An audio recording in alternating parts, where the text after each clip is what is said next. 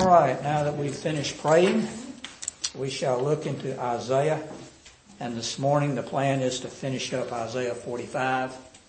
I usually do a little introduction to get the context before we get started. And to get the context today, we're going to look back at Isaiah chapter 40, which is at the very beginning of the last part of the book. The first 35 books were basically prophecy. Then we have the first 35 chapters, and then the next 3 chapters are historical. And then on chapter 40, we start back into prophecy. And the sum of what God teaches in Isaiah 40 through 55 is summed up a lot in Isaiah chapter 40. This sets the tone, in other words, for the next 16 chapters. And so I will just read some of these verses and comment on this. Now remember, Israel is in exile. They're wondering if God has abandoned them, if He even cares, and even if He does care, is He capable of bringing them back to the land? Remember, the temple is in ruins, and the people are being treated very badly in Babylon. God says in the beginning of this, Bina, can you get me some water? God says in the beginning of this, comfort my people, says your God. Speak tenderly to Jerusalem. These are people that are undergoing a lot of stuff. Our warfare is ended. Our iniquity is pardoned. And pardon me too.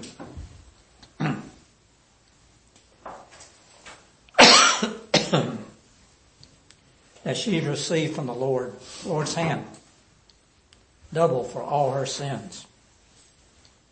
So God's telling them, there's going to come a point where it's all going to be over.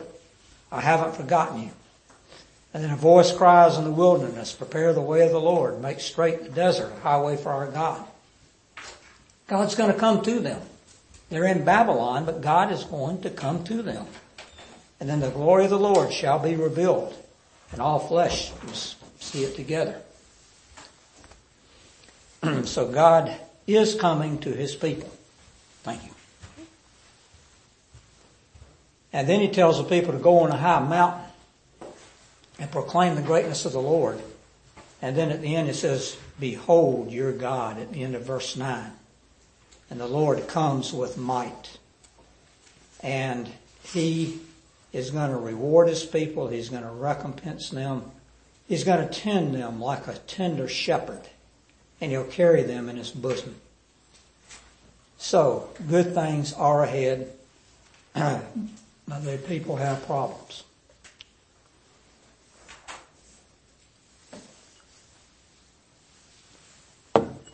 So God tells them things over and over. Like, you got to forsake your idols. You got to trust in me. Things of this nature. So we'll go over now back to Isaiah 45. We got through verse 8 last time. So we're going to look at verses 9 through 13. 44 or 45? 45. 45, 9 through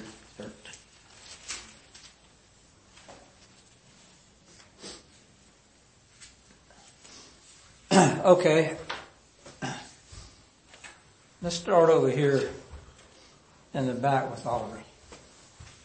45, 9 through 13, if you could read that for us.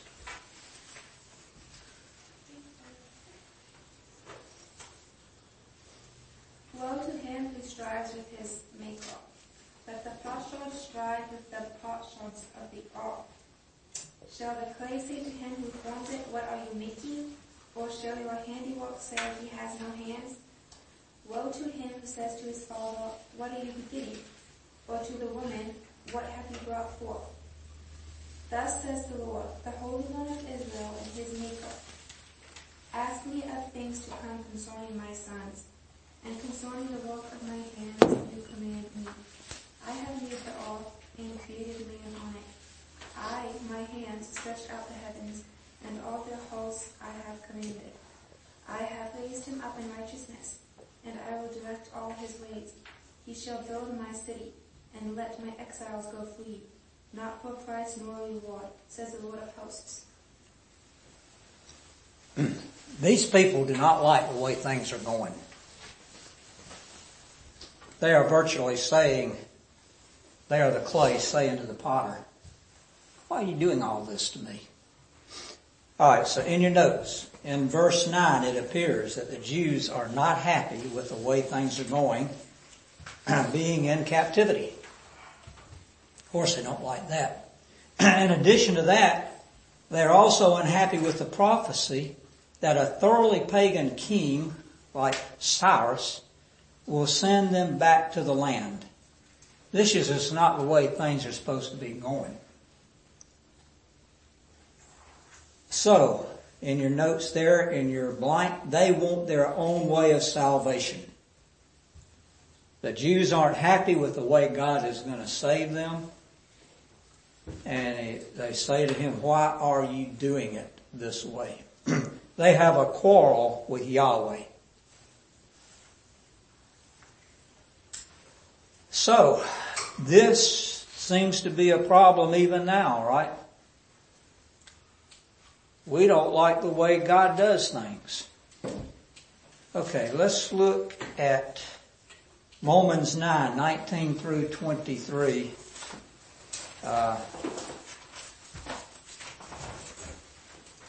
Eden, if you can read that for us.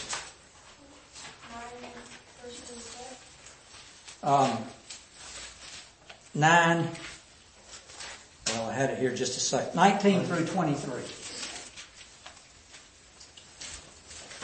One of you will say to me, then why does God still blame us? For who is able to resist his will? But who are you, a human being, to talk back to God? Shall what is formed say to the one who formed it, why did you make me like this? Does not the potter have the right to make out of the same lump of clay some pottery for special purposes and some for common use? Okay, so the people in Isaiah's day had a problem with God's way of salvation. And the people of Paul's day has problems with God's way of salvation. And I think people even now have a problem with God's way of salvation. God just does not have the right to choose the way he wants to save people. He doesn't have the right to choose who's going to be saved and who doesn't. That destroys man's free will. So you see, we still have that same problem. We still have the clay saying to the potter, why have you made me like this? Why are you doing things like this? It's what they don't realize is, before I say that, John 14:6, Jesus says, I am the way, the truth, and the life. No one comes to me except through the Father. That's probably the most hated verse in Scripture by non-Christians. Only one way of salvation. How arrogant. Christians think that's the only way to be saved, is coming to Jesus. Well, that's what God says. There's one way of salvation. You better be thankful you have a way of salvation. Just like these people in Babylon should say, God, I don't care how you save us, just save us. We just want a way of salvation. But see, arrogant man wants it his way. And we still have that, and people say that God doesn't have the right to sovereignly choose some and to pass over others. That just destroys man's free will. That's just not fair.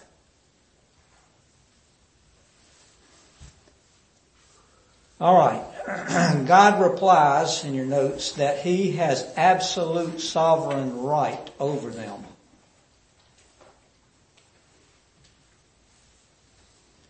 He is the creator of all things. Psalm 24:1 says, the earth is the Lord's and the fullness thereof, the world and all the people who dwell therein. That's what people seem to realize. This is God's world. He runs it the way He wants to. He created it. He has an absolute sovereign right to govern it the way He wants to. So God is the potter and they are the clay. Just like even now. God is the potter, we are the clay. God ordains all things, and God has determined the way of salvation for them and for us.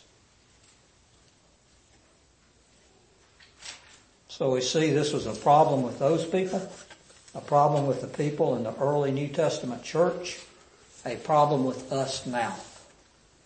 A problem that we just can't let God be God.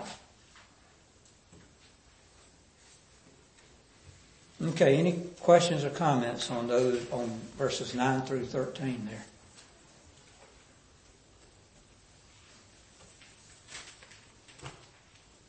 there? Okay.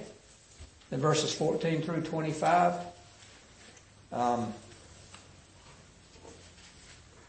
Avonlea, could you read that for us? Thus says the Lord, the wealth of Egypt and the merchandise of Cush, and the Sabeans men of stature, shall come over to you and be yours. They shall follow you. They shall come over in chains and bow down to you. They will plead with you, saying, surely God is in you, and there is no other, no God besides Him. Truly you are a God who hides Himself, O God of Israel, the Savior. All of them are put to shame and confounded. The makers of idols go in confusion together. But Israel is saved from the Lord, with everlasting salvation. You shall not be put to shame or confounded to all eternity. For thus says the Lord, who created the heavens. He is God, who formed the earth and made it. He established it. He did not create it empty. He formed it to be inhabited. I am the Lord, and there is no other. I did not speak in secret, in a land of darkness. I did not say to the offspring of Jacob, seek me in vain. I, the Lord, speak the truth. I declare what is right. Assemble yourselves and come, draw near together, you survivors of the nations. They have no knowledge, who carry about their wooden idols and keep on praying to a God that cannot save. Declare and present your case. Let them take counsel together. Who told this long ago? Who declared it of old? Was it not I, the Lord? And there is no other God besides me, a righteous God and a Savior. There is none besides me. Turn to me and be saved, all the ends of the earth. For I am God and there is no other. By myself I have sworn, from the mouth that has gone out in righteousness. A word that shall not return. To me every knee shall bow, every tongue shall swear allegiance. Only in the Lord it shall be said of me, all righteousness and strength. To him shall come and be ashamed. For all who were incensed against him, in the Lord all the offspring of Israel shall be justified and shall glory.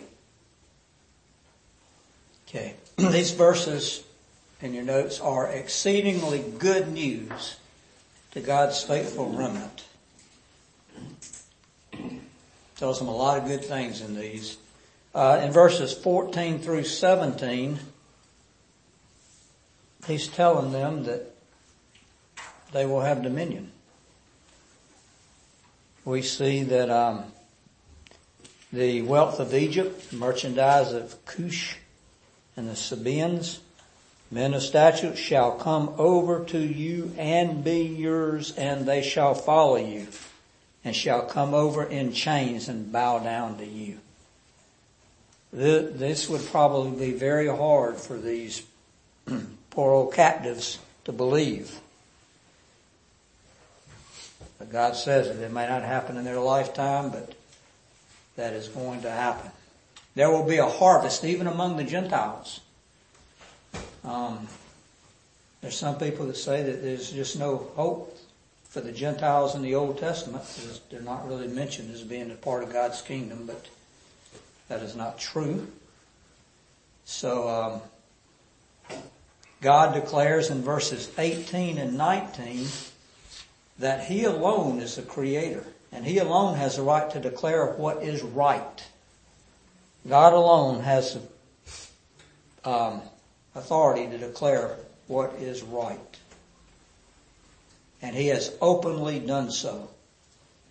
Now, only a person that knows all of the facts exhaustively is in position to declare what is right. If you don't know all of the facts exhaustively, then you are not able to declare what is right. So, no man that's ever lived on this earth knows enough to declare what is right. That's why we have to go to the Bible, and the Bible alone, for our authority. God knows every fact exhaustively, so He alone has the authority and the right and the ability to declare what is right.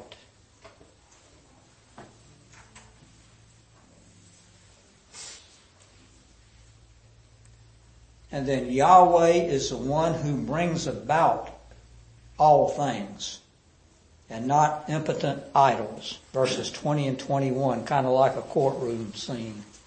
Assemble yourselves and come, draw near together, you survivors of the nations. They have no knowledge, who carry about their wooden idols and keep on praying to a God that cannot save. Declare and present your case. Let them take counsel together. Who told you this long ago? Who declared it of old? Was it not I, the Lord, and there is no other God besides me? So included in all this is that there is one way of salvation, God's way. And it says in verse 22, turn to me and be saved, all the ends of the earth. For I am God and there is no other. One way of salvation, God's way.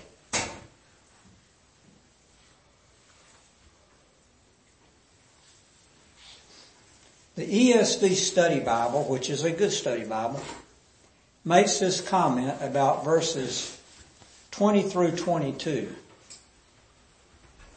Now I want to get your comment on this. God invites all nations to renounce their idols and worship Him alone. My question is this an invitation? Are we invited to believe? Kind of like on Sunday morning in a lot of churches. We have the pastor, not here, but in a lot of churches, that they are invited to come down to the front of the church and make their profession of Christ and show their belief in Christ. Is this an invitation?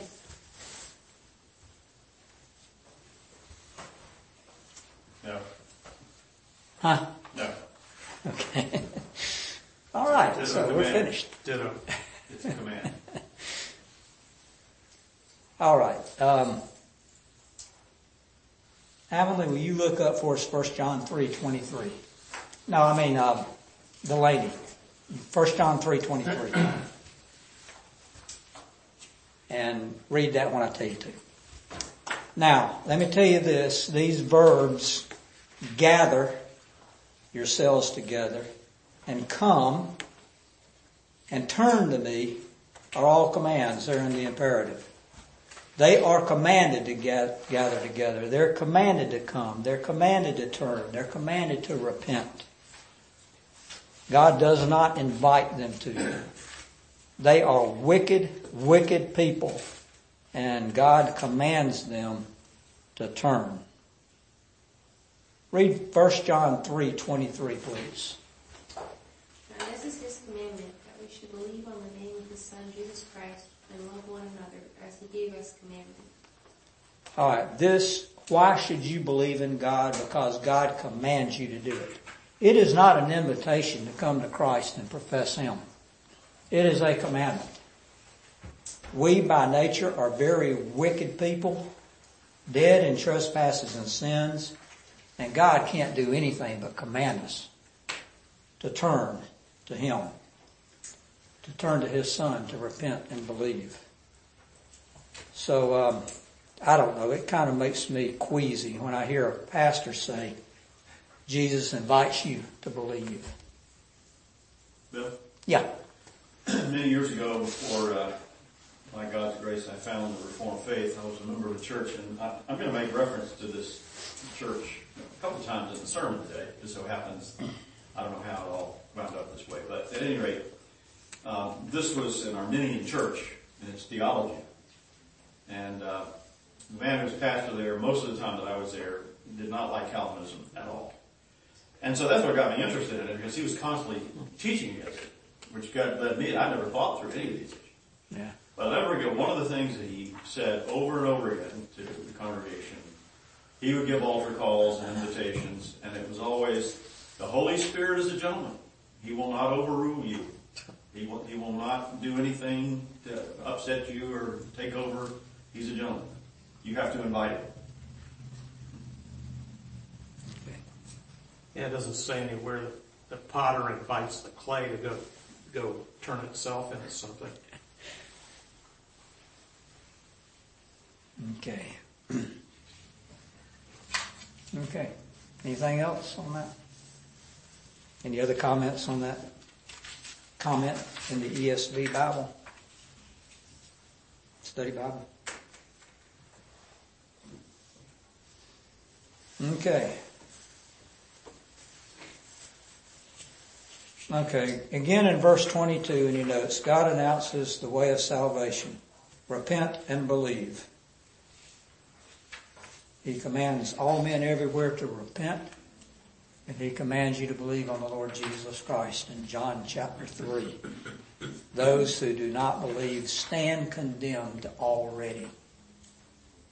All of those outside of Christ are standing condemned and are commanded to believe in Christ. And eventually, everybody's going to bow the knee to him anyway. Jesus is Lord.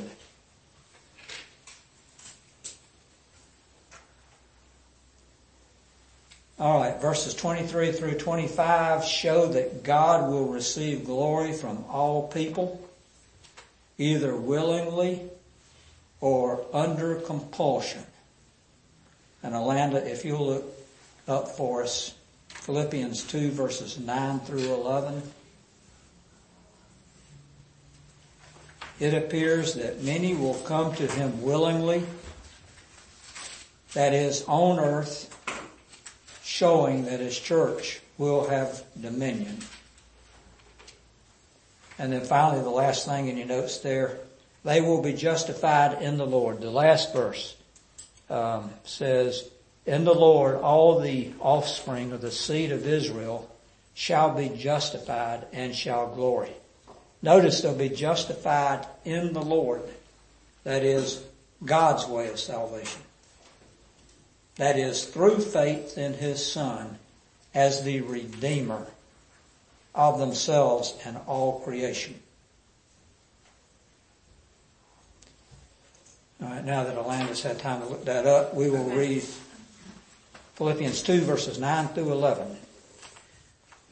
Therefore God has highly exalted him and bestowed on him the name that is above every name, that at the name of Jesus every knee should bow in heaven and on earth and under the earth, and every tongue confess that Jesus Christ is Lord, to the glory of God the Father. Okay, so we see that it's going to happen.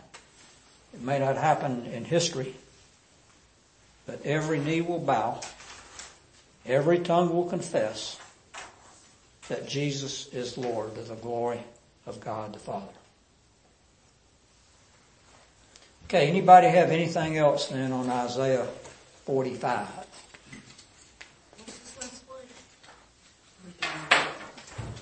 The Son as the Redeemer of themselves and all creation. You're justified only in the Lord. Man cannot invent a way to be justified. You're justified only in the Lord. You don't have any righteousness of your own, even now. The righteousness we have is an alien righteousness. That is, it's from Jesus Christ. We are clothed in the righteousness of Christ. We can't come up with any righteousness of our own. All right, that leads us to Isaiah 46. And I need somebody to hand these out while we will have Joshua, you're next. You want to read for us Isaiah 46? Yeah, it's 13 verses. That's not all that big. Yeah. We may not get through all 13 verses, but we'll read them.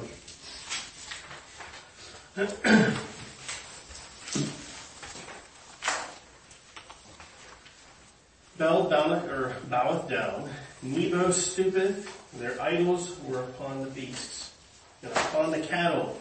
Their carriages were heavy, loaden, they are a burden to the weary beasts. They stoop, they bow down together, they could not deliver the burden, but themselves are gone into captivity. Hearken unto me, O house of Jacob, and all the remnant of the house of Israel, which are born by me from the belly, which are carried from the womb. And even to your old age, I am he, even to hoary hairs will I carry you. I have made, and I will bear. Even I will carry, and will deliver you. To whom will ye liken me, and make me equal, and compare me, that we may be alike?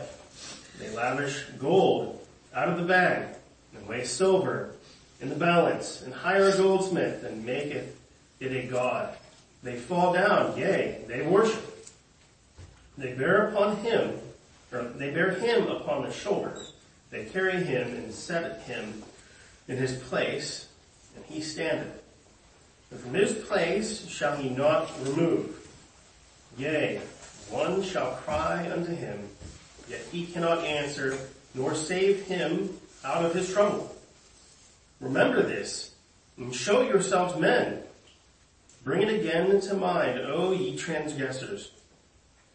Remember the former things of old, for I am God, and there is none else.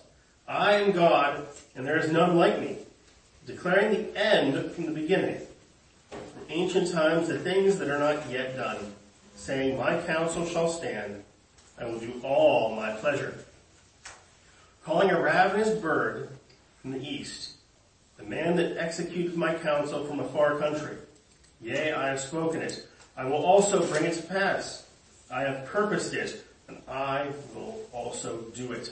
Hearken unto me, ye stout-hearted, that are far from righteousness.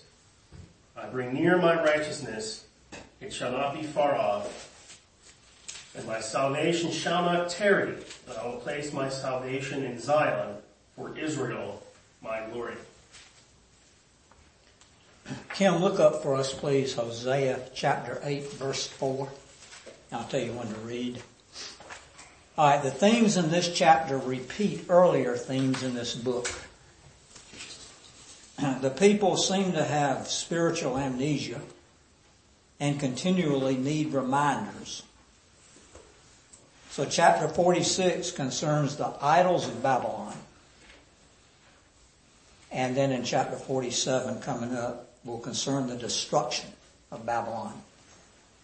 But right now, themes that have already been explored in this book, the foolishness of idolatry and the sovereignty of God, and that God is the only true God. Kim, will you read for us now Hosea chapter 8, verse 4? They have set up a king, but not by me. They have made princes, and I knew it not. Of their silver and their gold have they made them idols. Therefore shall they be destroyed. All right. They have made their idols for their own destruction. They have made idols for their own destruction. That's what we see time and again in this book. Baal and Nebo, or Nebo, they are Babylonian gods. We run into them, the first line of chapter 46. They're usually put on carts, and they're carried in parades by beast, which is also described in the first two verses. As we see, they're idols. They are placed on beast. They're carried about. They stoop and they bow down together. But we read also, however, that they themselves are helpless and they will go into captivity. So these are gods they have, Baal and Nebo. And they are carried about in carts, totally helpless. And Isaiah says they're going to be going into captivity. They're so impotent, they're going to be sent into captivity. But we see in contrast, the true God Yahweh has carried Israel from its birth. He is the faithful and true God, and He will not forsake them. We see that in verses 3 and 4. As opposed to these false gods that cannot even save themselves. In fact, they are led into captivity. Yahweh is a true and faithful God.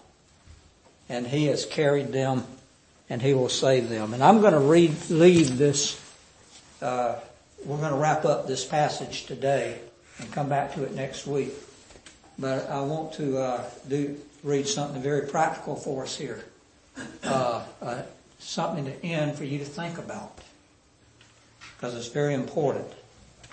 This is out of Ortland's, Raymond Ortland's commentary on Isaiah and the Preaching the Word series. He says in here, God is inviting us. That's what he says. God is commanding us to trust Him so freely and esteem Him so highly and prize Him so richly that we turn to Him alone and enter into the salvation for which we're all groping. God has hidden everything delightful in Jesus Christ, and everything outside Him destroys us. The hymn writer has prophetic eyes when the hymn writer says, "In the cross of Christ I glory, towering over the wrecks of time," end quote. So he says, where is Marxism today? It's one of the wrecks of time, an old, defunct idol. Where is the secular humanist today? Where is the utopian socialist today? Have you listened carefully to John Lennon's song, Imagine? Who can believe that anymore? Well, a lot of people do. This omni-explanatory claims that once compelled the attention of the world are looking more and more dated and tired and dusty in our post-everything age. There is a growing weariness with all the grand ideologies today. The idols are bowing down and stooping over, like Bel and Nebo so long ago. Why? Why do we see this repeated pattern of man-centered hopes passionately pursued only to accelerate our misery? The prophets knew why. They knew that our salvation is not anywhere in the creation, but only in the Creator. God is there, making sure that the cross of Christ towers over all the wrecks of time.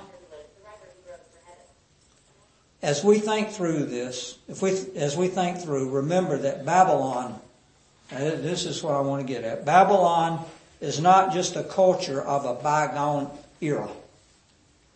In the Bible, Babylon is a cipher for the whole of world culture outside of Christ. The Bible is showing us the essence of the world in our day and in all days until the end. And then he goes on to say on the next page, we're influenced in ways we don't notice. That's a sobering comment, and I think it's true. We are influenced in ways we don't notice. We have the enticing world to contend against. We have the flesh always rising up. And we have the devil who's walking around seeking to devour you, seeking to devour me. And I want to tell you this, as your elder, that you're an easy target. If you're not in God's Word every day, learning His Word, learning about Himself and His enemies, then you are an easy target for the world, the flesh, and the devil. You're about to be devoured.